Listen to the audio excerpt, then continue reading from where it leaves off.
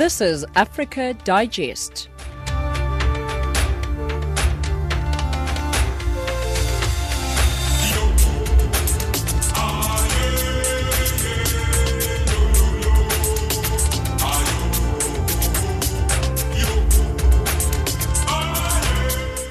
Good afternoon and welcome to Africa Digest. This is Channel Africa from an African perspective. The time is 1700 hours Central African time on this lovely Monday afternoon. I hope you're having yourself a good start to the week. My name is Samora Mangesi and I'm in studio with Zwelani Tulo, Nosihle Zuma as well as Neto Chimani. A couple of top stories on the show at this hour. Campaigns go ahead in Cameroon for the February 9th, 2020 local council and parliamentary elections despite violence. The European Union has threatened to take punitive measures against South Sudan if an inclusive government is not formed in the country. And Turkish President Recep Tayyip Erdogan says Turkey will continue to side with Libyan people.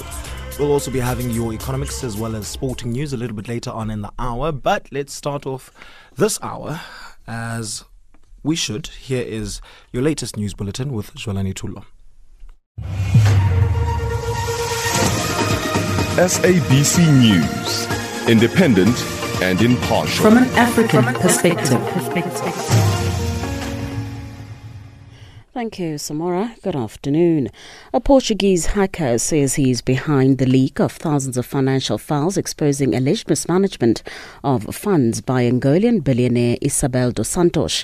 Hugh Pinto is already in prison awaiting trial in a separate hacking case. His lawyers say he was acting in the public interest. The BBC's Alison Robertson has the story. Pinto is currently in prison on remand, charged with 90 counts of crimes relating to his hacking of the computers of various sporting organisations and the creation in 2015 of the Football Leaks website.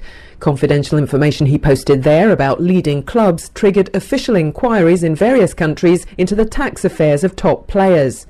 Now, his lawyers have said that Mr. Pinto was also the source of Luanda Leaks, a cache of more than 700,000 files centred on the business dealings in Portugal and elsewhere of Isabel dos Santos. Ms. dos Santos has denied any wrongdoing. An Egyptian court has sentenced 37 people to jail terms, including life imprisonment for joining or supporting Islamic State's Sinai province affiliate. Militants loyal to Islamic State have been waging an insurgency in the north of the Sinai Peninsula and other parts of the country. A Cairo criminal court sentenced 8 defendants to life terms and 29 to terms ranging from 1 to 15 years. Prosecutors accuse them of planning attacks promoting the group's ideology in prisons and financing its cells. 7 were acquitted. The defendants, all of whom pleaded not guilty, can appeal against the sentence at the Court of Cassation, Egypt's top civilian court. The Gambia has banned a movement opposed to President Adama Barrow's decision to renege on a promise to call for elections this year. President Barrow came to power in 2017 as the head of an alliance of parties opposed to the autocratic former leader Yahya Jammeh. The coalition agreed that he would lead a provisional government for 3 years and then call elections.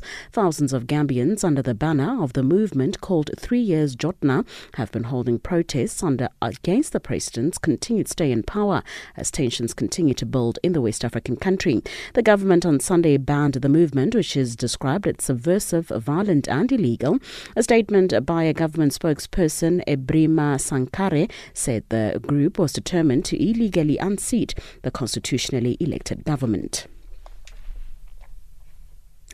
A top Chinese health official has warned that Communist Party officials in rural areas are the weak point for preventing the spread of the new coronavirus. Hu Qinghua told journalists that some places still lack determination in the controlling of the epidemic, which has now spread to almost every part of China. Beijing has stepped up efforts to block the spread of the coronavirus by extending the New Year holiday by several days. The BBC's Robin Brandt has the story. People will not be returning to their homes or their workplaces until at the very earliest next Monday. Because the reality is, just as we have experts here saying that the severity of this type of coronavirus is increasing and President Xi Jinping is warning of a grave challenge ahead, about 500 million people were about to start getting on trains and planes and into cars over the coming 24, 48 hours and leave their family holiday and return to where they live or where they work. Meanwhile, 2 South African teachers working in China have been told to prolong their holidays due to the outbreak of the virus. Nalani and Zamama Josie are back in the country and were scheduled to leave next week, but their employers have instructed them to postpone their return. At least 40 cases have been reported in their country, which is 8 hours from the epicenter of the outbreak in Hunan province. The cousins say they're concerned about their health and job security. Everything's shut down. Malls are shut down. Roads are closed. Cities are closed. Like, people can't even leave their hometowns. We need to postpone our flights so we don't end up paying more. But at the same time, I don't know if it's wise to postpone it, and then the virus is still pretty bad. You know what I mean? I'm not sure if I want to go back. I'm still deciding. It's not an easy decision to take, especially if it means I'm going to be unemployed for months. Headlines at 5:30 for Channel Africa. I'm Cholani Tulo. SABC News, independent and impartial. From an African perspective.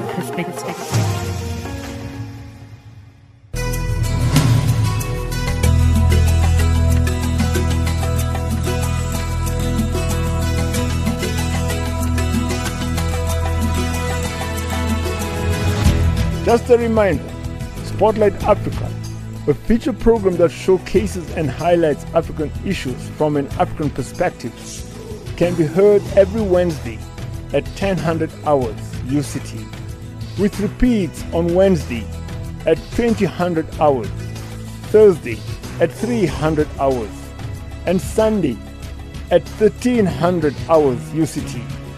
Listen to Spotlight Africa, a program that interrogates issues from an African perspective.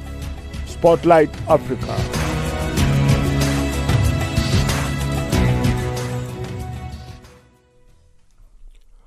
Campaigns have been launched in Cameroon ahead of the February 9th, 2020 local council and parliamentary elections, with violent clashes between the military and separatist fighters who have vowed that the polls will not take place.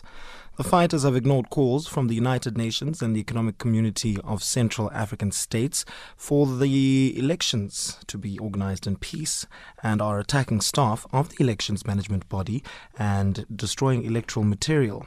The UN as well as the CIMAC have condemned the increasing violence. Moki Kinzeka reports from Yaoundé. Francois Luceni Fall, representative of the UN Secretary General in Central Africa, says Cameroonians should support their government and make the February 9 elections a success. We are here to make an appeal to all the stakeholders in Cameroon to maintain peace and unity in this country. It's very, very important that the citizens of this country vote and choose those people who represent them. Fall was accompanied to Cameroon by the Secretary General of the Economic Community of Central African States, CEMAC, Tchadian-born Ahmed Alami. La stabilité du Cameroun passe par, évidemment, le respect déjà de sa souveraineté, de son intégrité. Alami said failure to hold elections may jeopardize efforts to bring peace to the north and southwest regions, where separatists have waged a war for independence since 2016. Nous l'espérons, se passeront dans de très bonnes conditions sécuritaires. The UN and CEMAC envoys arrived in Cameroon as separatist fighters in the north and southwest mounted roadblocks and either abducted or beat up civilians seen with voter cards and election materials.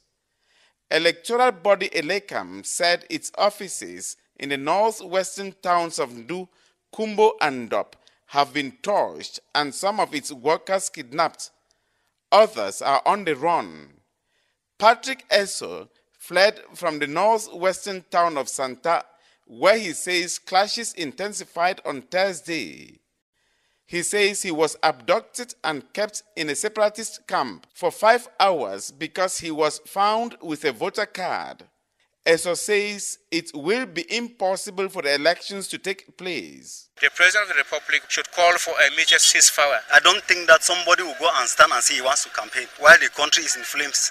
Dennis Kemlemo, spokesperson for the opposition Social Democratic Front that has its headquarters in Bamenda, says many of their candidates are on the run. Kemlemo said the SDF must go in for the elections in spite of the threats because it believes Cameroon's parliament stands a great chance of solving the problems in the English-speaking regions through legislation. I cannot just go to Libya. Neither can my colleagues candidates who are from Northwest travel there. It's a high risk. They will pick you and keep you till when the elections are over that you come out. The military has clashed with separatists several times and said it killed at least 17 insurgents.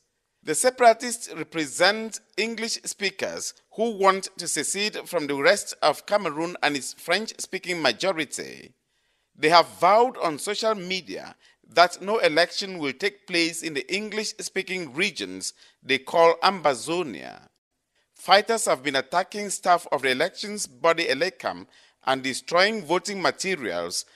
In spite of the threats and attacks, Elecam chairman Eno Abrams Egbe says the elections will take place and promised voting will be secure. The different headquarters of political parties must be known by the security in view to protect them. Security corridors will be put in place for the electors to move from one area to the other. Exceptionally, polling centers will be well protected, and also all the meetings of political party leaders will be well protected. Political parties say more than 60 people have been abducted in recent days. The separatists have promised on social media to free the abductees after the polls. Reporting for Channel Africa, this is Moki Kinzeka in Yaoundé, Cameroon. The European Union has threatened to take punitive measures against South Sudan if an inclusive government is not formed in the country on the 22nd of next month without the creation of new states as per the new peace agreement. The EU's threat comes less than 2 weeks after the South Africa's Deputy President, David Mabuza, one of the mediators in a disagreement over fulfillment of the peace agreement, ruled that the issue of new states can be dealt with once the government has been established. James Shimanyula reports.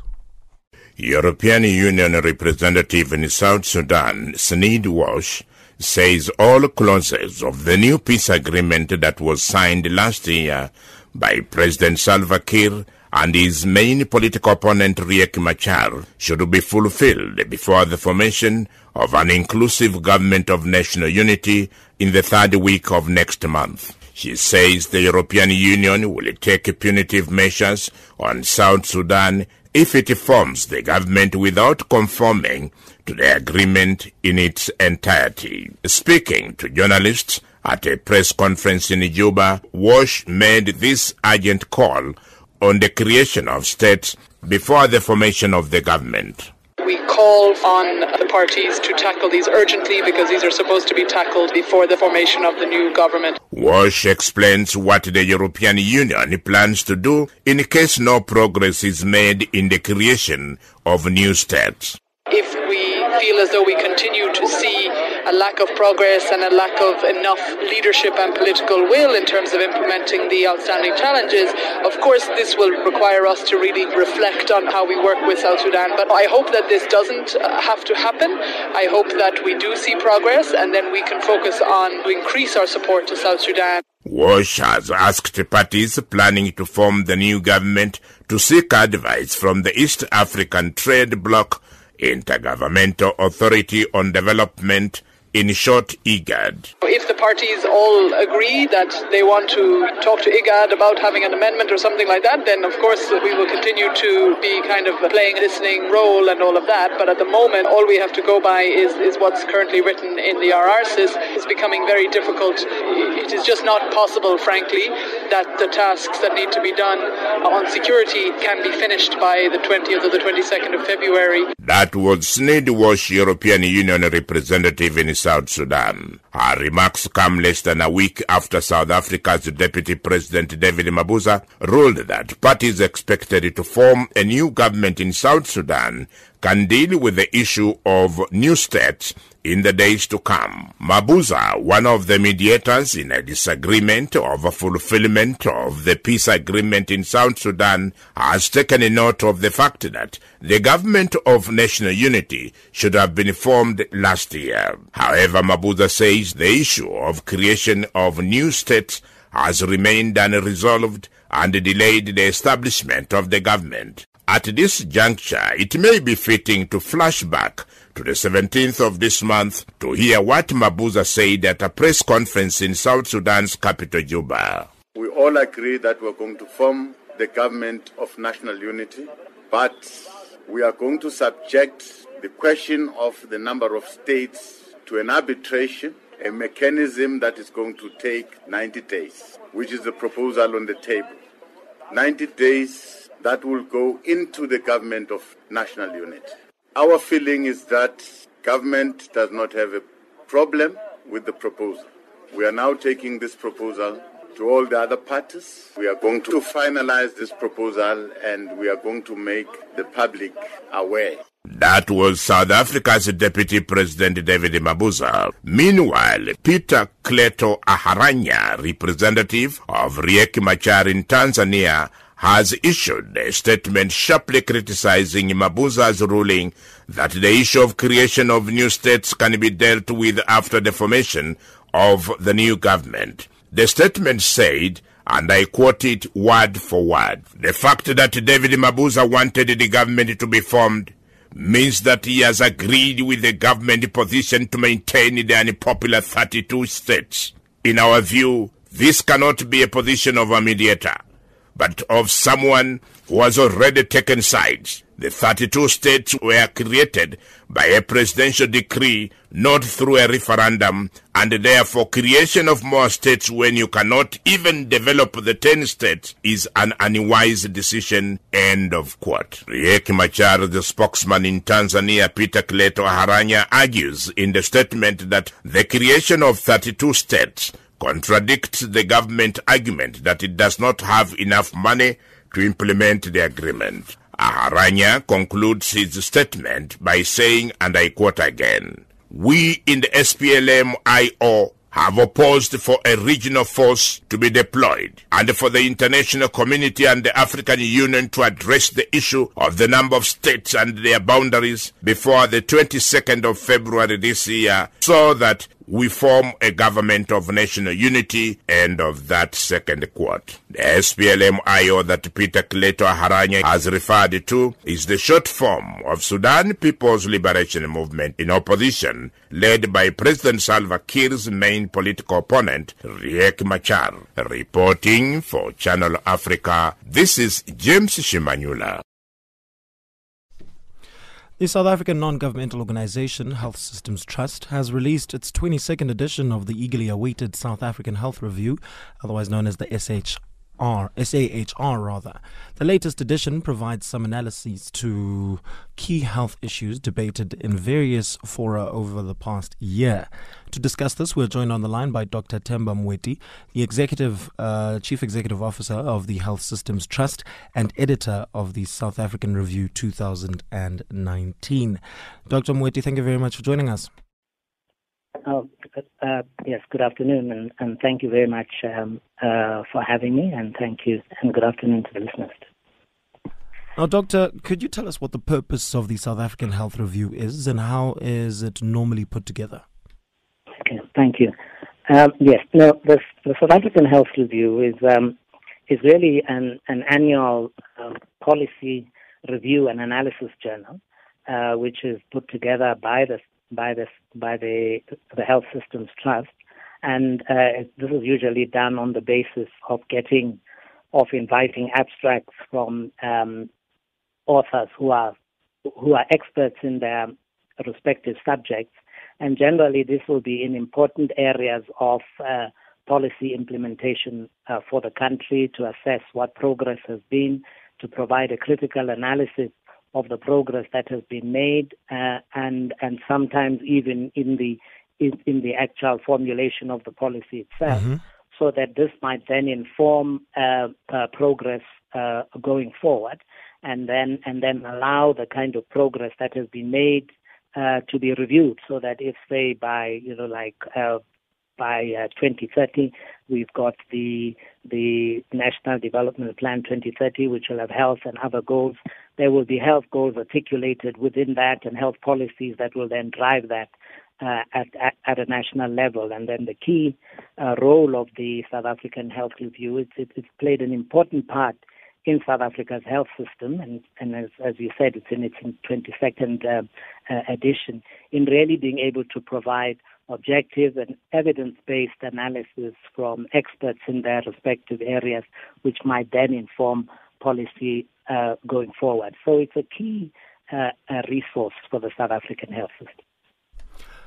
Now, Doctor, when we speak of challenges, what key challenges does this edition make mention of in the implementation of the National Health Insurance specifically and achievement of universal health coverage in South Africa? Okay, thank you. Right. As you'll be aware, National Health Insurance, or NHI, which is the tool that the country will be using to move towards achievement of universal health coverage, and this really means access to quality health services for everyone, irrespective of your level of income and so forth, and also ensuring that in accessing these quality health services there is equity and no one is left behind, and also to ensure that in accessing these services nobody goes through catastrophic expenditure. So it's really a big health service reform initiative for the country, which is in line with, the country's health policies, its redistributive agenda, but making sure that access to quality health services is a key part of what is provided. And one of the realities is that as a country, we know that we are one of the most unequal societies in the world. Definitely. There has been significant progress made in the 25 years since democracy in terms of access to basic and particularly primary healthcare services for poor people, removing barriers to access for certain key services such as services for maternal and child care, services for children under 5, services for public health diseases such as HIV, TB, and several others, improving maternal health and so forth. So tremendous progress has been made. But despite this, there are still huge discrepancies between the kind of quality of access to services that essentially the poorest section of the population has access to, in terms of just having access to public health services, and the investment that has been made in private healthcare services in the country, because this, at the end of the day, is part of the investment of all resources within the country, and government itself, having a very large medical aid, is a significant provider of access to private healthcare. So the aim of NHI and universal health coverage is to ensure that at the end of the day, we are getting the most cost-effective use of the investment in healthcare that the country has made, that there is much better use of the expertise and capacity that exists in the private health sector, and that by then providing a more unified health service with the appropriate financing mechanisms, governance mechanisms for that financing, and being able to measure progress and ensuring quality of those services, that in the end everybody gets better health services and are provided more cost effectively. And it's very much in line with international best practice. Now, Doctor, when we speak of the NHI as well as universal health coverage and the implementation of it, according to the South African Health Review, would you say that we're still on target in terms of maybe the timeline that we're looking at when it comes to when NHI and universal coverage will be able to be implemented in South Africa? Well, okay. Certainly in terms of where we have to get to, there is a huge amount of work to be done. But there has also been a lot of work that's been done in investing in trying to see where the challenges in the health system are in terms of access, quality. There have been various, NHI pilot service projects that have been implemented, and I think there has been a specific review on progress with those, and perhaps some of the results were not as pleasing as might be in terms of the progress. But what that has done is it's informed the current major effort that government is making and trying to work with the entire health service to ensure that indeed we are on track in line with the kind of services that will be provided for, the kind of access that will be part of the process, and also the kind of quality benchmarks that services will need to meet both in the public and private sector, and also working to ensure that human resources for health gaps and others are addressed, which is a major challenge in the country, and it's a major challenge for many developing countries such as ours. And a lot of that comes from the imbalance in resources between the public and private sectors. But however, that's not the entire answer. There's also a lot of work that needs to be done towards improving service quality, both from a delivery perspective and healthcare provider outlook. And all these things, will intend to be done. Now, the broad goal, of course, is in terms of the NDP 2030, the National Development Plan 2030, which is in line also with the Global Sustainable Development Goals, is that really all countries should have achieved universal health coverage by the various metrics by 2030. But the NHI, I think, has set forth about a 14-year period in which various phases will be implemented. And I think currently, government with its partners and the entire health system will be working towards a certain level of achievement by 2026.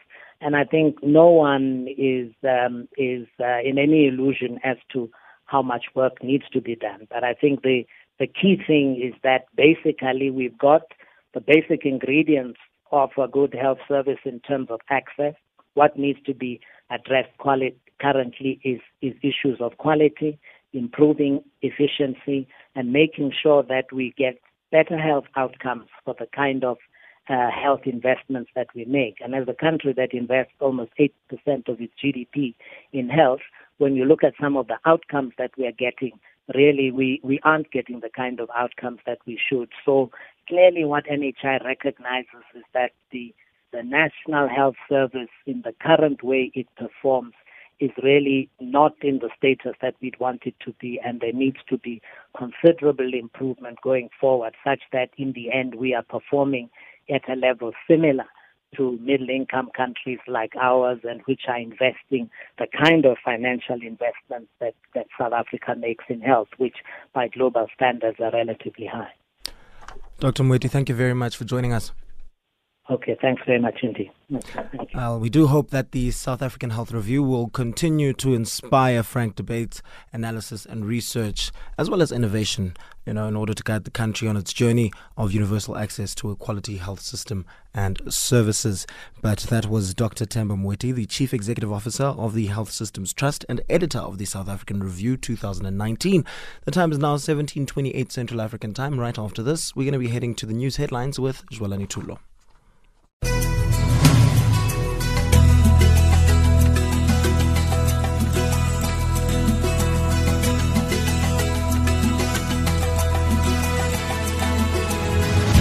Just a reminder, Spotlight Africa, a feature program that showcases and highlights African issues from an African perspective, can be heard every Wednesday at 1000 hours UCT, with repeats on Wednesday at 2000 hours, Thursday at 300 hours, and Sunday at 1300 hours UCT.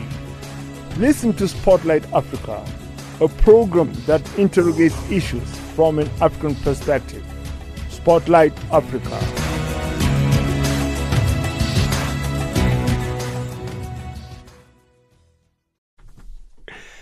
And now it's time for your latest news headlines. Here is Jwalani Tulo. SABC News, independent and impartial. From an African perspective. Thank you, Samora. Making headlines, a Portuguese hacker says he's behind the leak of thousands of financial files exposing alleged mismanagement of funds by Angolan billionaire Isabel dos Santos. An Egyptian court has sentenced 37 people to jail terms, including life imprisonment, for joining or supporting Islamic State's Sinai province affiliate. And finally, the Gambia has banned a movement opposed to President Adama Barrow's decision to renege on a promise to call elections this year. For Channel Africa, I'm Jolani Tulo. SABC News, independent and impartial. From an African perspective.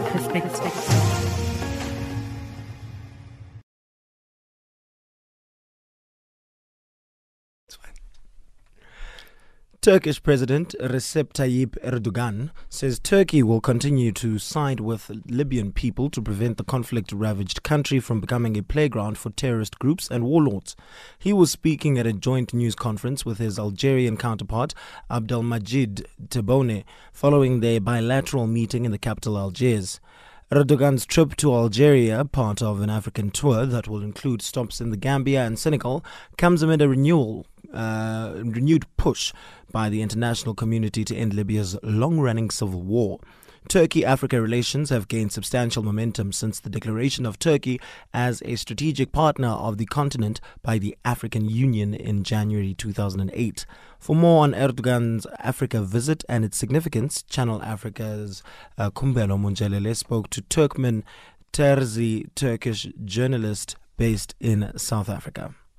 This is very critical visit because Turkey Erdogan government has been focusing Africa for since he came to power, and then they organized many Turkey and Africa business summit. So many business people came, and Turkey invested a lot between 2008 to 2009 to 2018. In a decade, Turkey's total trade volume between Africa and Turkey is more than $170 billion, and 66% of that amount is only with the Northern Africa. So it is very important Erdogan's visit to Algeria in terms of business, because Turkey is the second, Algeria in the second in the Africa after the Egypt for Turkey's export, and also Turkey is the biggest investor in energy investment in Algeria. But this visit is more important. It is focused, I think, is not the business, is the security issues, because Turkey and the Algerian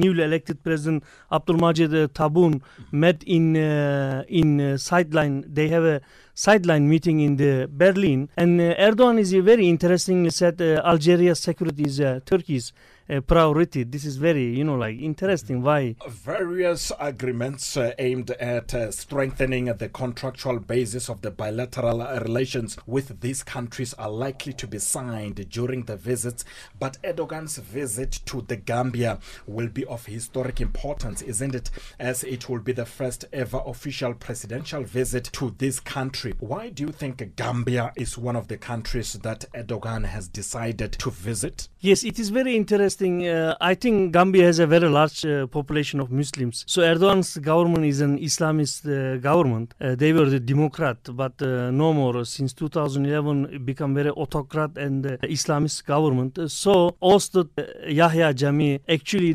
he is the first man closed down the Gülen movement school. In a whole African continent, he is the first man listen Erdogan and closed down the school, and Turkish media and many media reported he received many millions dollars from Turkey. So this is in terms of Erdogan's influence. So Gambia is very important for Erdogan's Islamist government. Do you think, because I remember the last time when I spoke to you, we also reflected on his agenda on the continent, because there was an issue to do with the Ghulam schools that were still operating, particularly particularly in West Africa. Do you think the closing down of the Ghulam schools will also come up on his agenda when he visits Senegal? Actually, Erdogan already closed down the schools in the Senegal. So Erdogan president and Turkish president have they have the business relations. So Erdogan forced them to close down the Gülen movement, Hizmet movement, they say schools. But they closed down, and almost thousands and thousands of students they suffered, but they couldn't restart these schools because Erdogan wants to Maarif Foundation, educational foundation under the Turkish Educational Ministry. They recently give 400 million budget to this foundation government. It is a big people criticize them because Turkish schools are suffering, and you are paying the $400 million to Maarif Foundation to carry out Erdogan's Islamist agenda. But Erdogan closed down, bribed many leaders, closed down schools, but they couldn't restart the school because it is very, very difficult for them to run these schools. They need many teachers, Turkish teachers, for them to difficult to come all the Africa's many places. So they couldn't restart it. Simply they closed down, and the teachers are suffered. The students suffered. Now, you have written articles about Turkey and its involvement in Libya's conflict. Your recent article addressed issues pertaining to the hosting of the Libya conference in Germany instead of this conference being held here on the African continent. What are your concerns with regards to the recent conference? And if you can also talk to us about the role that Turkey is playing in efforts to try and find lasting peace in Libya. Turkey face grave economic crisis, and the locomotive of the Turkish economy was the construction. But construction is entirely almost collapsed in Turkey. So Turkey now is focused defense industry, guns industry, selling guns. So many African states seized the Turkish-bound ship. They carrying gun. Even the Turkish Airlines carried gun to Nigeria. So many Nigerian. They seized in the Lagos. And then Libya, Haftar complained to the UN. He said Erdogan is sending the number of bullets to the country can kill enough to kill more than 80% of the Libya population. So Erdogan wants to defense relation, try to sell guns, already selling. His son-in-law, Selçuk Bayraktar, his own big defense company, is already sell more than 25 drones to the Libya. And the Russian President Putin said Erdogan family already earned more than $1 billion in Libya. So this is the first thing. This is the second thing. Turkey and Libya signed maritime agreement. Because remember, Turkey is captured or occupied the half of the Cyprus. Turkey wants Cyprus, northern Cyprus also wants to benefit of this oil and gas drilling exploration in the Mediterranean Sea. And the Greece and the southern Cyprus and the Israel and the Egypt, they come together. So maritime agreement and the defense agreement with Libya is very important for Turkey. Also Turkey, remember, supporting not the whole Turkey but the Erdogan. He formed his own Islamist army in Turkey, is controlling over 50,000 Syrian allied forces. And that was Turkmen Terzi, Turkish journalist based in South Africa, talking to Kumbelo Mojalele. Young scientists Farida Kaji from the Northwest Province in South Africa and Mene Steenkamp from Kimberley, South Africa will be representing South Africa at the 2020 Taiwan International Science Fair. They were selected by a panel of academics and professionals following the Young Scientists International Science Fair, which was held in Gauteng, South Africa in September 2019. The teens captivated judges with their ingenuity, depth of knowledge and mastery of inquiry methodology. To tell us more about the project that she will showcase at the science fair, Farida Kaji joins us on the line. Farida, thank you very much for joining us. Thank you so much for having me. First of all, congratulations on impressing the judges at the ESCOM Expo for Young Scientists International Science Fair. How do you feel about representing South Africa at the Taiwan International Science Fair? I am super excited, and I'm very, very honored to be chosen by the ESCOM Expo. I never thought I'd actually make it this far. So to be one of the very, very few that will be representing overseas is just astonishing. So Farida, I hear that you have designed a mind-controlled 3D printed prosthetic hand. First of all, wow, that sounds like a lot. Talk to us about that. Tell us a little bit more about it. What inspired it and how does it work? So you actually missed the best part. It's 3D printed from recycled single-use plastic. Oh. So I actually solved a few problems all together in one project. And the first problem was obviously the plastic pollution in South Africa. And the second problem was the price of prosthetics in South Africa. So a normal prosthetic or bionic prosthetic costs around 140,000 rand. And then mine only cost 9,000 rand. But obviously the cost will decrease when the products are bought in bulk. And then the third thing that I solved was the fact that this prosthetic is non-invasive, so no unnecessary surgeries for young children or even adults need to be undergone to have this prosthetic.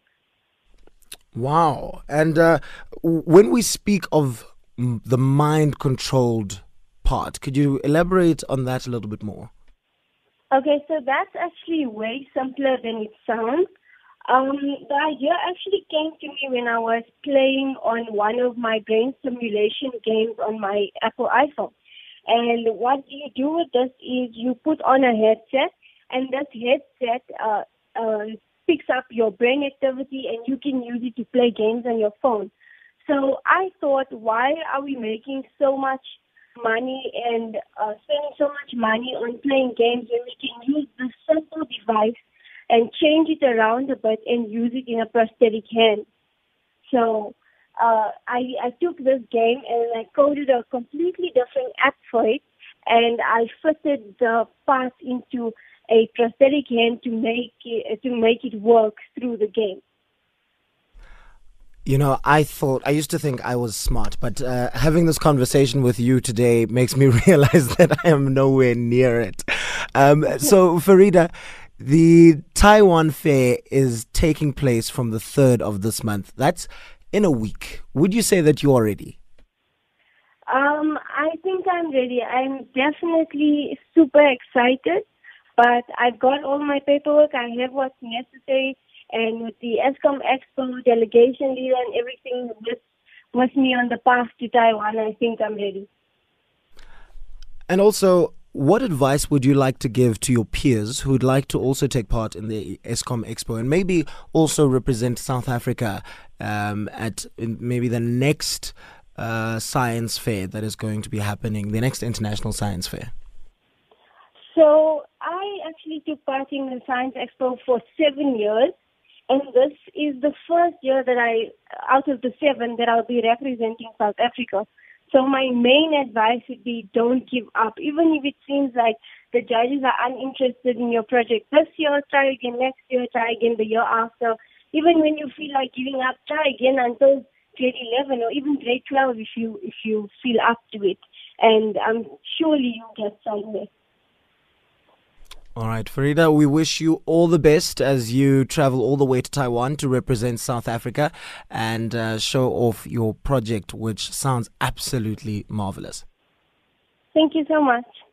And that was Farida Kaji, one of the 2 girls who will be representing South Africa in Taiwan for the International Science Fair. The time is now 17:43 Central African Time.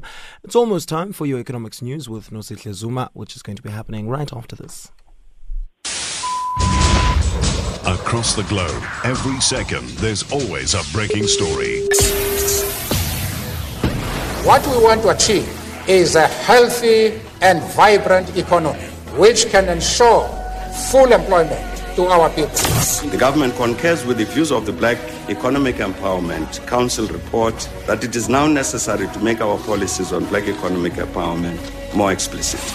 Last May, I asked constituencies at NEDLAC to discuss youth employment incentives. I'm pleased that discussions have been concluded and that agreement has been reached on key principles. We are on an ambitious drive to industrialize, to attract investment, and to create more jobs for the youth of our country. They don't have jobs. I've tried looking for a job for a year and a half now. The challenges were experience and the level of education which I have.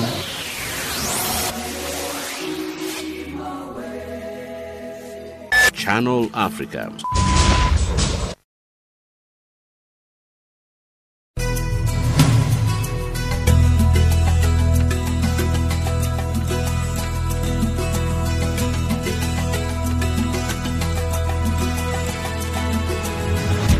Just a reminder, Spotlight Africa, a feature program that showcases and highlights African issues from an African perspective, can be heard every Wednesday at 1000 hours UCT, with repeats on Wednesday at 2000 hours, Thursday at 300 hours, and Sunday at 1300 hours UCT.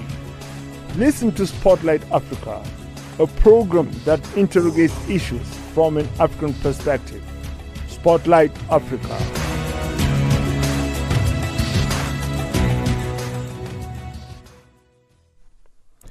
And now it's time for your latest economics news. Here's Nosihle Zuma.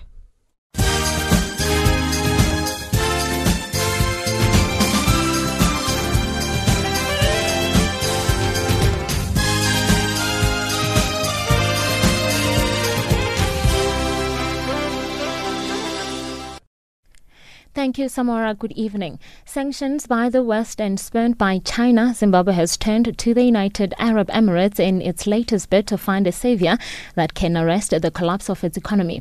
Officials familiar with the plan say Zimbabwe's government has approached the UAE in hopes of selling a stake in its national oil company, and it also wants companies in the UAE to buy more of its gold.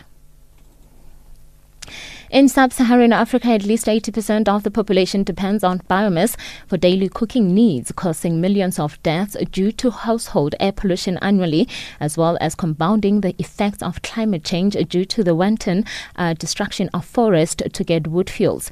A Kenyan startup is now betting on its technology and bioethanol to cut carbon emissions, save lives and costs. Sarah Gimani reports.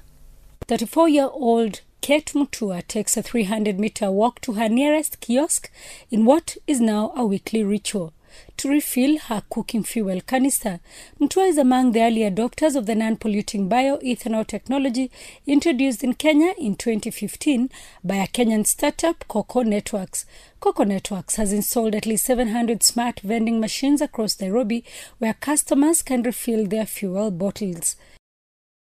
A coronavirus outbreak in China, which has killed 81 people and spread to many countries, is expected to hurt China's economy, an engine of global growth, though analysts say it is too early to quantify the overall impact on businesses and consumers. The consensus is that in the short term, economic output will be hit as Chinese authorities step up preventive measures, impose travel restrictions, and extend the Lunar New Year holidays to limit the spread of the virus. Millions who usually travel during this period have cancelled their plans, with the government ordering that full refunds be provided to air and rail passengers. The Indian government has unveiled plans to sell its entire stake in Air India. The successful bidder would have to take on more than $3 billion of its $8 billion of debt. The BBC's Nikhil Inanda reports from Delhi. Air India has 146 aircraft and owns 56% of its total fleet. It's also known to have lucrative international and domestic landing and parking slots, but the carrier has continuously lost market share over the last decade as it saw growing competition from low-cost carriers internationally as well as in the Indian domestic market. The disinvestment of Air India has been a key agenda of the Indian government, which has been trying to offload loss-making companies and improve its balance sheet in the face of the slowest economic growth in a decade.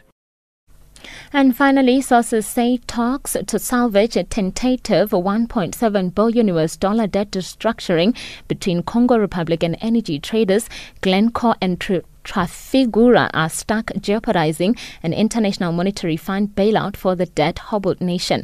The IMF in July signed off a $449 million three-year lending program to help the Central African nation's ailing economy, but only $45 million has been disbursed, with other funds subject to semi-annual reviews. Those hinge on restructuring the oil-backed loans to the Swiss traders, as money the state saves on reduced debt servicing would fill a gap in an overall $2 billion national rescue plan. For your financial indicators, the US dollar is trading at 360.94 Nigerian naira, 10.60 Botswana pula, at 99.90 Kenyan shilling, and at 14.45 Zambian kwacha. In BRICS currencies, one US dollar will cost you 4.18 Brazilian real, 62.05 Russian ruble, 71.11 Indian rupee, 6.93 Chinese yuan, and at 14.39 South African rand. The US dollar is also trading at 76 pence to the British pound and at 90 cents to the euro. Looking at commodities, gold is trading at $1,579 and platinum at $995 per ounce. The price of Brent crude oil is $59.40 a barrel. For Channel Africa News, I'm Nosihle Zuma.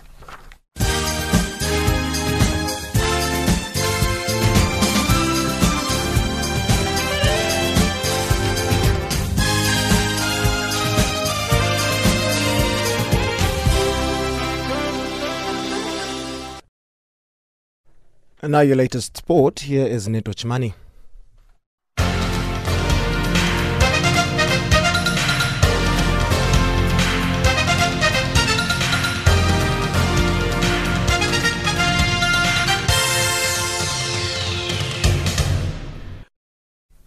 Thank you, Samara. From the Sports Desk, a very good afternoon. Starting off with cricket news. England surged to a 191-run win in the fourth test against South Africa to complete a 3-1 series victory, only their second overseas success in 4 years. After settling the home side an unlikely 466 to win, the tourists were frustrated by 98 from Rassie van der Dussen, who added 92 with Faf du Plessis. They were dismissed in successive overs by Ben Stokes and Mark Wood just before tea to leave South Africa 187 for 4. Then Stuart Broad accelerated England's charge with 2 wickets in as many of his own overs after the break. The retiring Vernon Philander was the first to fall in a final collapse of 4 for 14 to 274 all out. Wood taking the last wicket to the end with 4 for 54 in the innings and 9 in the match. Man of the match, Wood shares his thoughts on the encounter.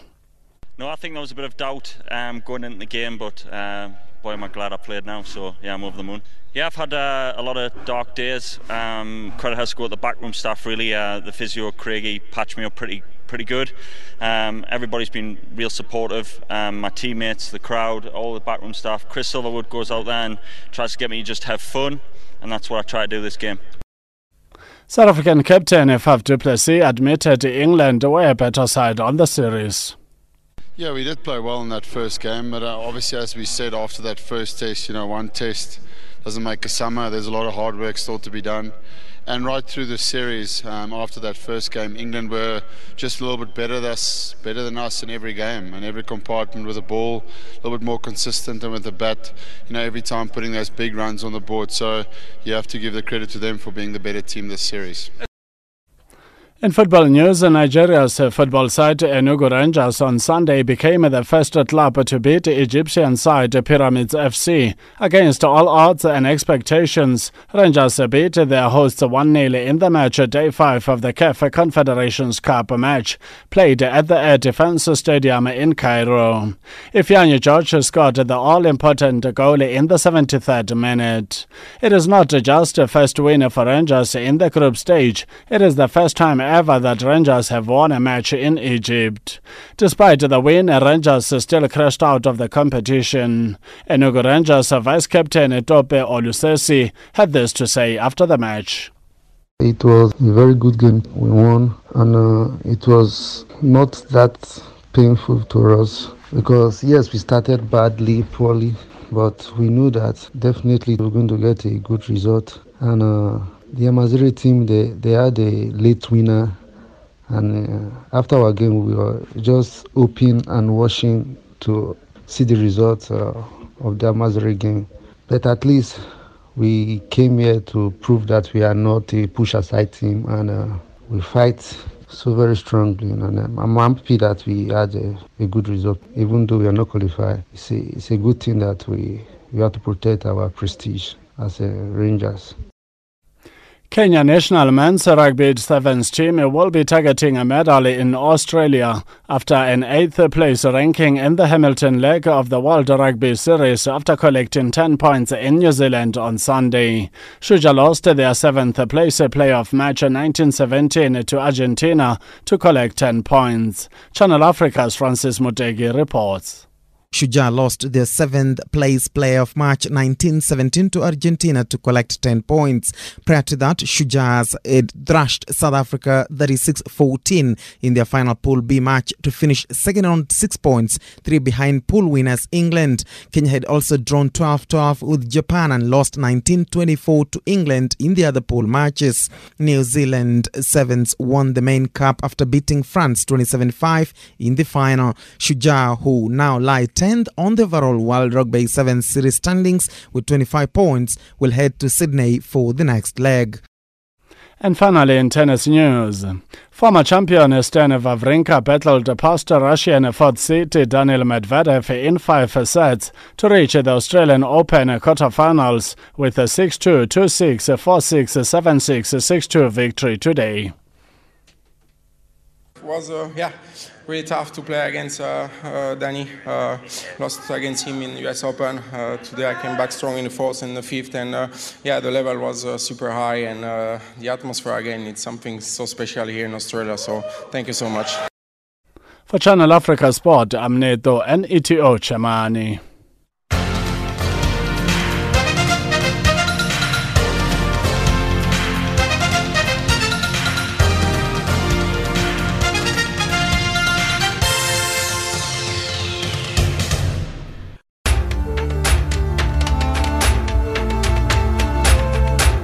This is Africa Digest.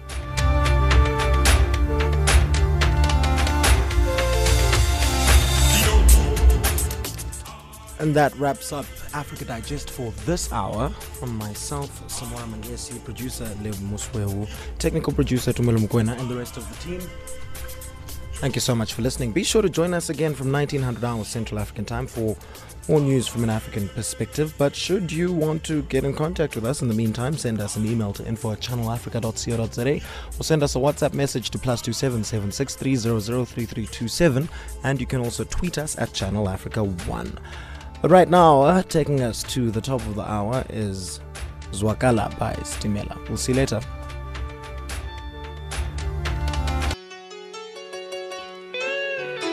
I waited my whole life for this moment. Through it all, somehow we made it through. Young nations, I thank you. Mzansi, let's go. Swagalangaleno, swagale, swagale, Mzansi. Swagalangaleno, swagale, swagale, Mzansi. Swagalangaleno, swagale, swagale, Mzansi. Swagalangaleno, swagale, swagale, Mzansi. We celebrating 10 again. My people get up, stand up, put your head up, hands up, all together. Now they thought that we would fail, we never. My people listen, I'm a man on a mission, so excuse me for reminiscing. I use my intuition for the children, the legacy we leave behind. Blind, but I saw my vision. My ancestors spoke to me, so I had to listen. A new day, new sound, yes, a new religion. From Cape Town to the gates of Robben Island prison, a celebration, a great period, young nation. Sure, find another site collaboration from suburbs in the cities to your local locations. Swagalangaleno, swagale, swagale, Mzansi. Swagalangaleno, swagale, swagale, Mzansi. Swagalangaleno, swagale, swagale, Mzansi. Swagalangaleno, swagale, swagale, Mzansi. I'm just sharing dreams, glad you share my vision. I was free when I was born, so now it's time to listen. Look at where we came from, it's like a miracle. I photographed my life story and made it lyrical. I'm digital, but you feel me in the physical. They try to stop us, but I made it to my pinnacle. Each one, teach one, bring one in the sun. So if I reach one, my job is done. This is true, so embrace it. Dance to it, go ahead, clap your hands to it. Groove to it, stay focused, don't lose it. Old school, say we are young nation, Seskin, live our fears. Swagalangaleno, swagale, swagale, Mzansi. Swagalangaleno, swagale, swagale, Mzansi. Swagalangaleno, let's go. Swagale.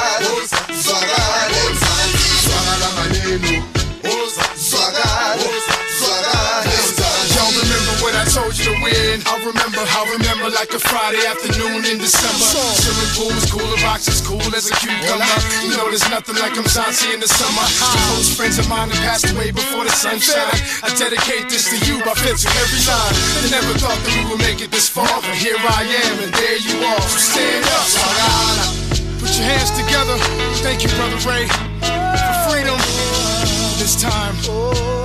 Never forget where you came from. And just remember, Mama Nani, the time is now. The world is yours. Stand up, never give up.